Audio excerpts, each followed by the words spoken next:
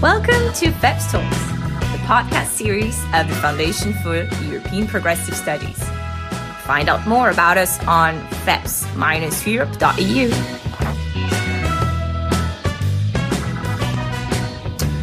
Hello, I'm David Rinaldi, Director of Studies and Policy here at FEPS, the Foundation for European Progressive Studies, and I'm super glad to welcome today in this FEPS Talks podcast Professor Agnès Benassi-Kéré. Welcome. Hello. It's a pleasure to have you here, professor at the Paris School of Economics and at Paris and Panthéon-Sorbonne. But besides that, you have been one of the professor of economists mostly influential and active in economic matters and current affairs, providing your expertise continuously in different capacities. And if I look at what are your tasks at the moment, you are a member of the Haut Conseil de Stabilité Financière, a member of the General Board of Banque de France, a member of the Conseil de Prélèvements Obligatoires, and most importantly, we will come to this during this talk, a member of the Conseil National de Productivité, research fellow at Bruegel, CESIFO, ISA. There's an impressive CV from your end, and we are especially grateful for your time today and look forward to your inputs.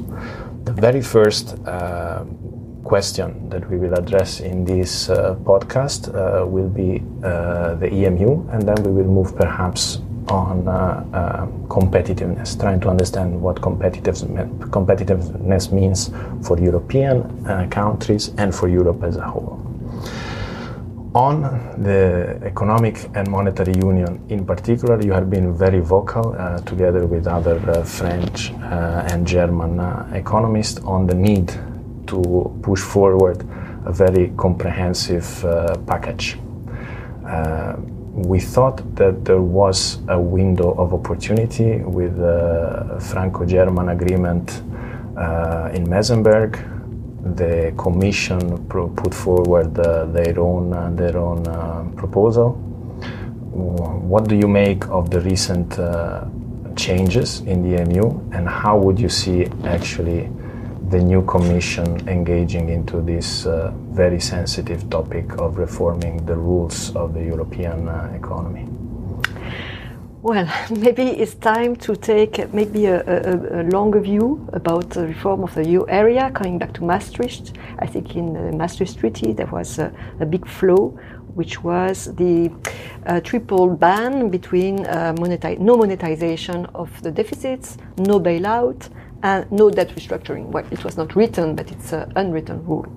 And we see today that this is an impossibility if there is such a strong correlation between banks and sovereigns. This is one problem, because then we see that the central bank cannot play fully its role as a lender of last resort without perhaps monetizing the deficits. So the line between liquidity and solvency is not so clear.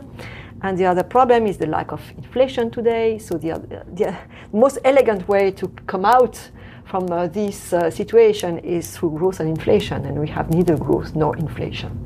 So this is the situation today.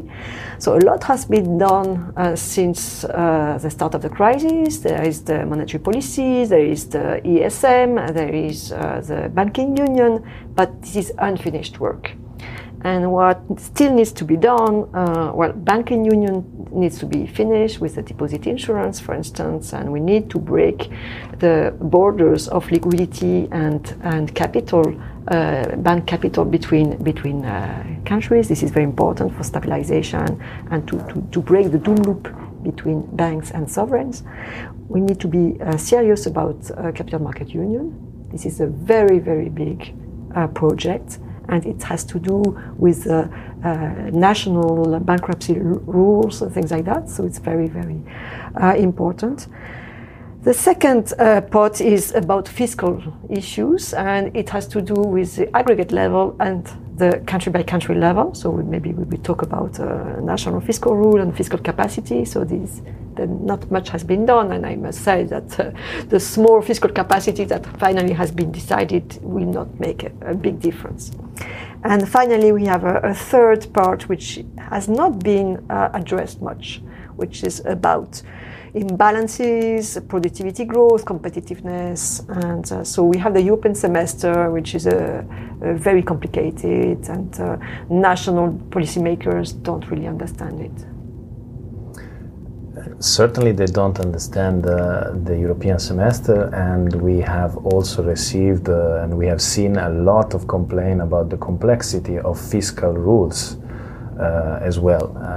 I think it is common knowledge that some of the fiscal rules introduced with the Maastricht Treaty, like the debt to GDP ratio of 60% and the deficit to GDP ratio of 3%, have been more or less introduced without sound economic backing. Plus, we have a lot of other rules to try to interpret what is investment, what isn't. We have political room for interpreting the flexibility rules, the investment clause. How do you make it?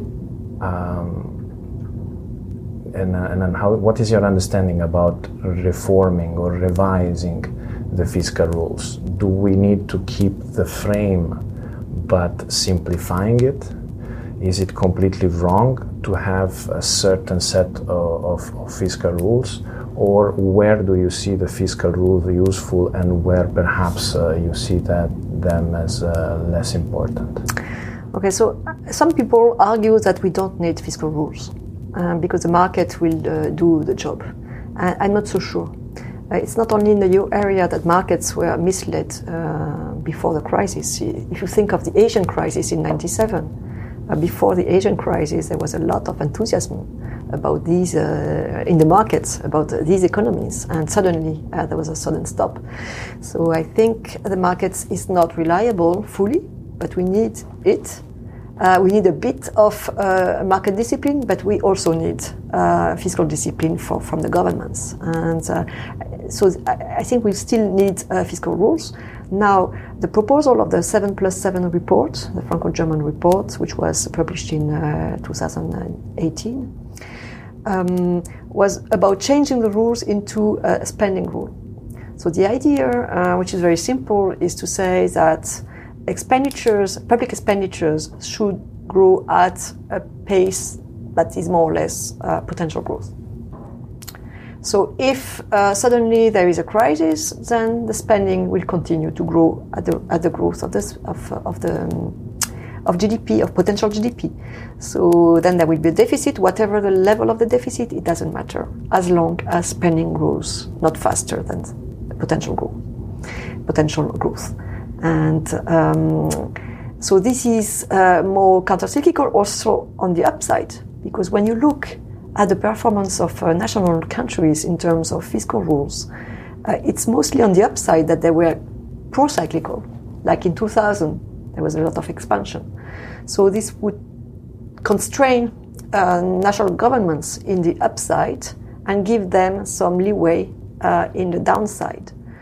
Of course, it's not so easy. You need to rely more on national fiscal councils that will define what is potential growth. But compared with today's rules, because in today's rule, you need to have first a measure of the output gap. So to have the measure of the output gap, you need to have potential growth, same. And then you need the elasticity of spending and taxation to growth on the top of that. And this is also very unstable. So you have a lot of unknown to end up with an assessment of the fiscal stance. Whereas with just a spending rule, first it's more easy to explain that rule, and it's easier to monitor because you have less unknown to assess fiscal policy. For a long time, I have been advocating some fiscal coordination across countries, and I must say I'm a bit desperate about that. It's a bit like monetary policy. There used to be a monetary policy coordination within the European monetary system, and it failed. It ended up with some big crisis. and then it was decided to move to a common currency. And we are, in a sense, we are experimenting the same, and I think this will be for the next commission, for the new commission. We have a fiscal system, a European fiscal system with complicated rules, and it doesn't work well. So maybe it's time to simplify and give more leeway at national level, and to have a layer which would be common to all the countries. So, of course, not a single budget. I'm not saying that at all, but we have calculated that with a very thin layer, if you devote this to only countercyclical stabilization, you can do a lot with a very small budget. The problem is, in good times, you should refrain from using it. And this is something the politicians find hard to understand, that you have a budget that you don't touch most of the time. So you have to save in good times in order to make it possible to have a counter-cyclical measure when needed. Yeah. One of the possibilities to use this has been mentioned for stabilizing the European economy around the cycle is the European Unemployment Benefit Scheme. But most of the Nordic and core countries of the EU are scared that this will transform into a sort of fixed transfer, annual transfer. But actually, the problem with asymmetric shock or employment-related shock, globalization-related shocks are there and actually are in the future, in the potential future of each member of the European Union. This is perhaps there are countries that are a little bit more at risk, but it is a concern for everybody. So my feeling is that even though we have made some steps in order to make the European economy a little bit more resilient, we are still not in a situation in which we can face the next crisis.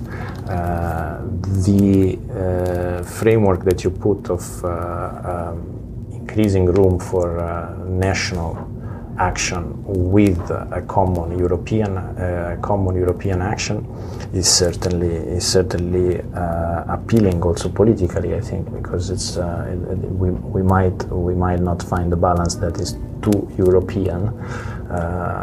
But how do you see actually this little layer of European coordination on fiscal method? A very strong stabilization function that perhaps redistribute within across countries, or a better measurement of the fiscal of the aggregate fiscal stance, or other ways. One of the criticism that we have often listened was that during the moment of the crisis, this economic coordination at the level of the eurozone was unable to make use of the fiscal space where actually it was possible. So, which are the areas in which you see the European intervention on fiscal areas?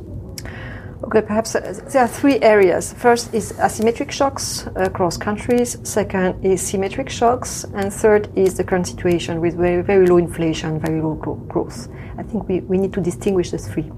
For the first, asymmetric shocks, I think unemployment insurance is maybe the best tool. Why? Because it's very quick. It can be made automatic. Like when you have a big jump in the unemployment rate, you have 1 year or 2 year lump sum transfer, and which is targeted to the unemployed. And in the national country, in the country that receives, you can use this money, for instance, to expand for a few months the length of unemployment insurance at the time where it's difficult to find a job. So there is little more hazard in that. And then after 2 years, it comes back to the initial level. We've seen that it works in the United States. There's no reason why it could not work in the EU. So I think this can be done. Then the problem is if there are aggregate shocks or several countries making a large part of the EU or the EU area being hit by the same shock, and then if you don't have borrowing, a capacity to borrow, then it's not going to work. So this is where people start to be very worried because it would need a common borrowing. I think these routes are easier than distributing the fiscal stance across countries, depending on whether there is room for expansion. Because you are at European level, at national level, where you have a constituency, you have parliaments, and they will vote depending on, national interests, and you cannot blame them for doing that. So it has always been very difficult to explain that you could depart from national interest, whereas at European level, it's like an insurance. So the countries are diverse, and you rely on this diversity, like any insurance company, to provide some macro insurance here. So I think, and on the top of that, this is something that could appeal to the people, like the Erasmus appeals to the students. This is something very concrete. We also need to show that the EU is delivering at a social level. Now, the situation today of low growth, low inflation, I think calls for something else. Because this is not just a shock, it's a kind of semi-permanent situation with lack of aggregate demand. And this is why interest rates are so low. The ECB, in a sense, is the victim of the situation, not the source of the situation, but the victim, because it has to maintain interest rates very low at negative level even. And this is creating a lot of unhappiness in some countries. So this is quite toxic. And we have an opportunity today with very low interest rate, lower than growth. And so the nominal interest rate is lower than the nominal growth rate in the euro area. So this should be the period to invest and borrow. So I think that the elephant in the room is climate change, and to have a kind of European initiative with several pillars. One would be investment, and the EIB, for instance, European Investment Bank, could play a big role there. I think it's wiser to use national money to recapitalize the EIB than to ask each country individually to invest in climate change or in climate mitigation. But what we need, and this is a political decision, what we need is a credible path for the carbon price. And this is where people start to be unhappy, because they think suddenly that financial markets are going to fix the problem. It's not the case. Today, there is a lack of supply of projects, investment projects. Why? Because there is no carbon price. There is a carbon price which is very low, and no credible path for an increase. So this is really crucial, and I think here we need to have a synthetic view, a comprehensive view of how to take this opportunity of low interest rates to invest in this transition and to change our societies. You mentioned investment. You mentioned the need to manage in a different way aggregate demand. You mentioned the need of a strategy for growth, and you mentioned as well the need of using inflation to go out of this perhaps obsession with the public debt, and mostly to go out of the fears of stagnation in Europe. So there is a broad agenda that is also changing a little bit of the approach intellectually, how I see it. So you actually see the engagement of the European institutions and the public sector very active in using all economic tools to relaunch the economy. Whereas if we read at the current structure of some of the EMU rules, it is more based on a sort of very limited approach of the state, with very few counter-cyclical measures, with the state very much engaged into securing market credibility and public finances in order. We need to actually go out a little bit of this reappropriating the space for the economic policy.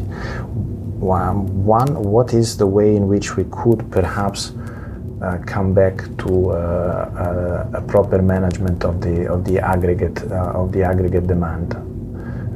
Do you see any potential change in this in the near future? Because at the moment the structure of the EMU itself, with the different type of adjustment that are there in the structure of the EMU, we can either adjust for asymmetric shock through could be intra-EU mobility, by shifting some people, by having facilitating the move of some unemployed from one country to the other, or with the other means that has been that has impacted negatively on the well-being of people as well as on the internal demand, with lowering wages or with internal deflation.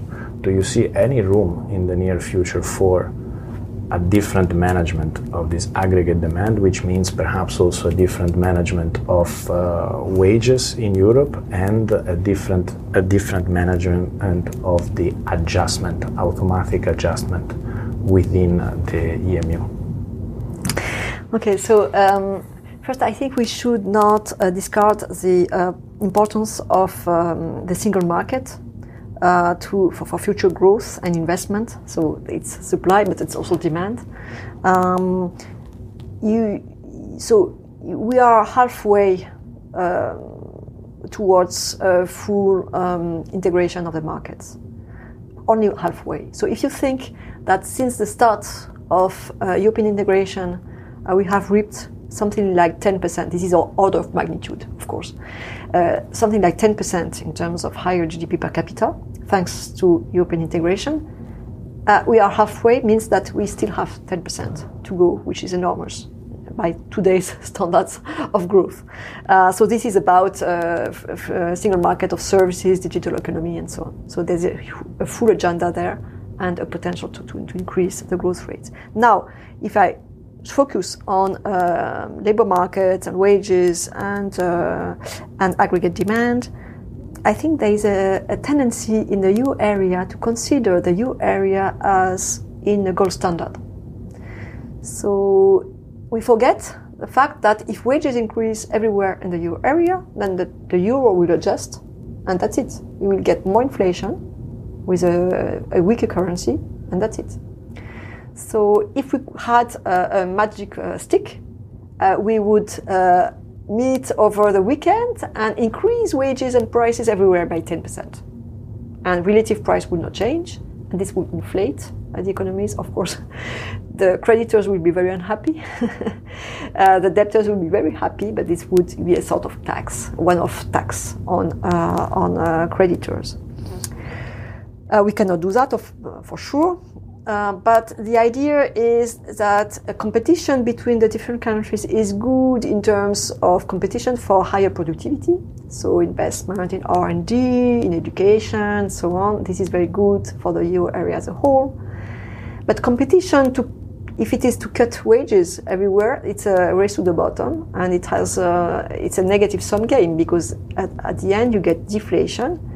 And the euro will appreciate, and that's it. So you don't improve the competitiveness vis-à-vis the rest of the world, and you get deflation within the euro area. So countries with a lot of debt get even more debt in terms of debt to GDP. So this is really a risk, and so it has to. So how to get out of this?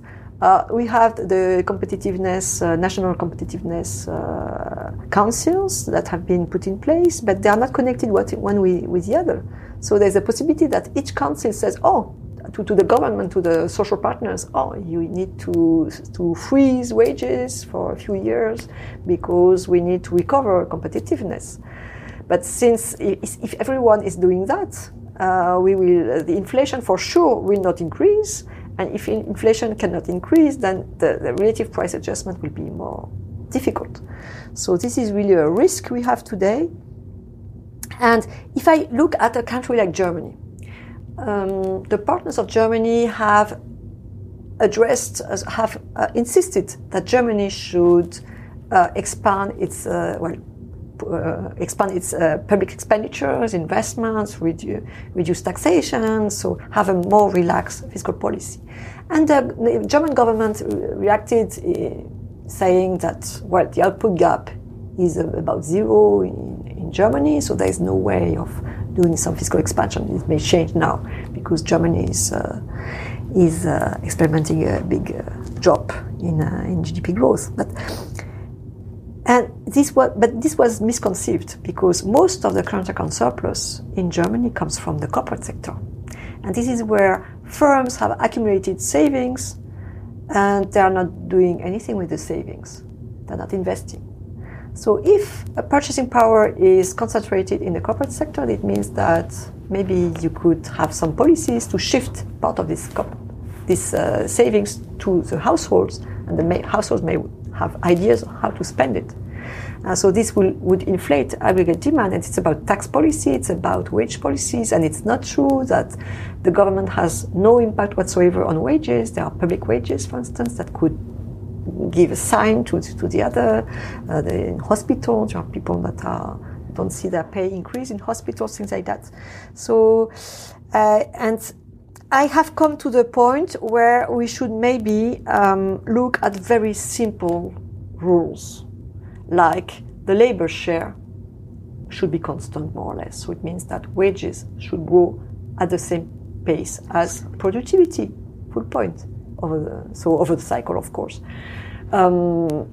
Or credit growth should be about the same as GDP growth. In advanced economies where more finance may not be so useful, you would think that credit growth should be the same as potential GDP growth. So very simple rules like that may help us because we have a monitoring of these imbalances, which is extremely complex, and it doesn't work.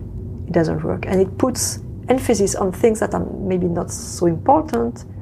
So we have the European semester that mixes up imbalances and long-term growth.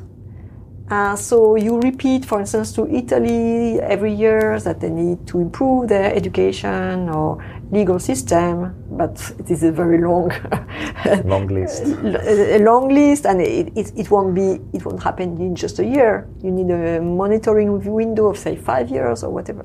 Whereas you have short-term risks that may be missed by the European semester because they are not in the hands of the Commission and the governments, like macroprudential, which is monitored by the ECB.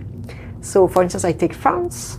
The macroprudential authorities have repeated, and the IMF also have repeated, that the risk in France is corporate leverage that is going up. But this is not in the European semester.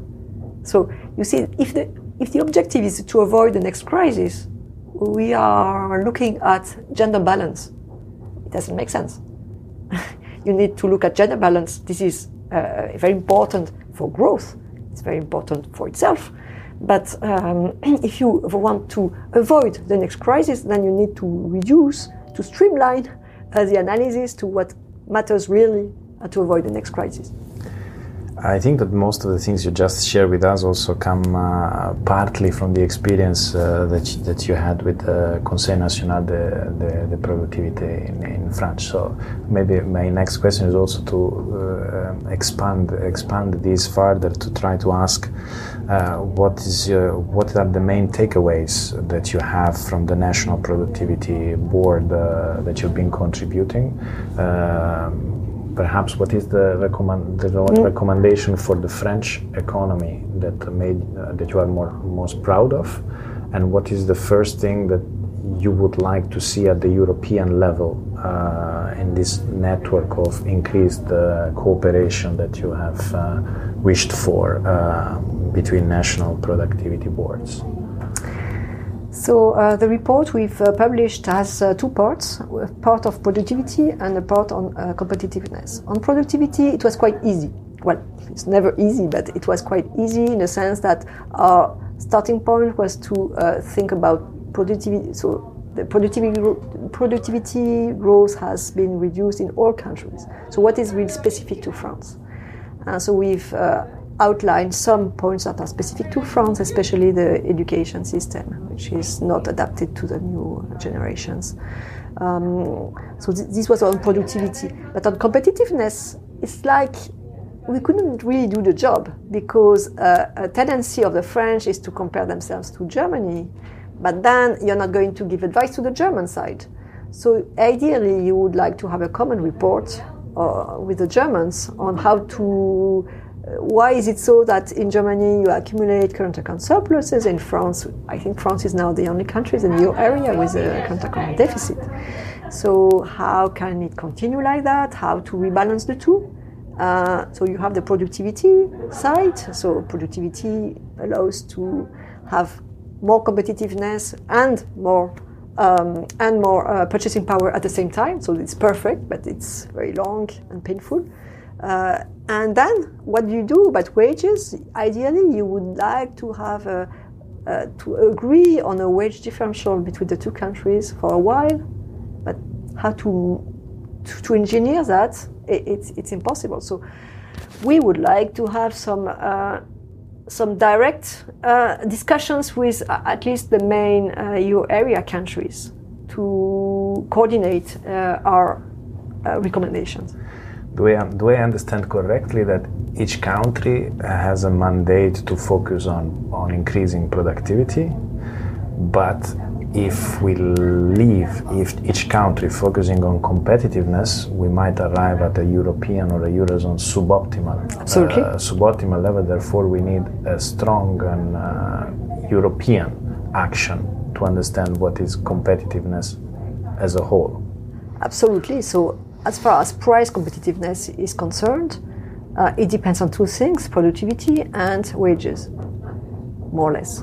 Well, there are other things, but so if in the short and medium term, productivity can be considered as given for a government, so you only have a capacity to try to affect with the social partners, so it may work or not work. To affect the wages. So you have the minimum wage, you have public wages, so there are some levers to try to monitor the growth rate of wages. And what has been done in France in the recent years is to cut social contributions for low-paid jobs and for not so low-paid jobs also. And then the risk, of course, is that wages increase and then it has no impact whatsoever on competitiveness. It's good for purchasing power, of course, but it has no impact on competitiveness. So you have to draw a line between the two. So there is a risk that each country wants to get more jobs, so more price competitiveness, and then you have a race to the bottom. Thanks a lot for all the insights you share. I would conclude with a little bit of perhaps of wishful thinking. Let's assume that you are also advising the new leaders in the field of economy at the European level. The incoming Commissioner Gentiloni on economy and Christine Lagarde will soon take office at the European Central Bank. What would be the key recommendation for Lagarde, and what would be your key recommendation for Gentiloni? So I think they should not be too despaired. Look at the US. It took several decades to achieve monetary union. So there were several tries, and then it succeeded. So it will succeed at the end in the euro area. And they should also broaden their area of thinking and maybe come back to some old ideas like the policy mix, monetary and fiscal, which is something out of date. When you look at the recent textbooks about economic policy, there's a separation between fiscal policy and monetary policy, and we thought in the Maastricht Treaty that we could easily separate the two, with monetary policy taking care of aggregate shocks and fiscal policy of idiosyncratic shocks, and it's not the case. It's not the case for different reasons. So we have to rethink about this relationship between monetary policy and fiscal policy, while at the same time keeping an independent central bank. And I think this is a big challenge. If we can do this, it will be a big step forward. Thank you. Thank you for your attention. If you found our conversation interesting, do not hesitate to share it on social media with the hashtag FEPSTalks. More is yet to come. Stay tuned.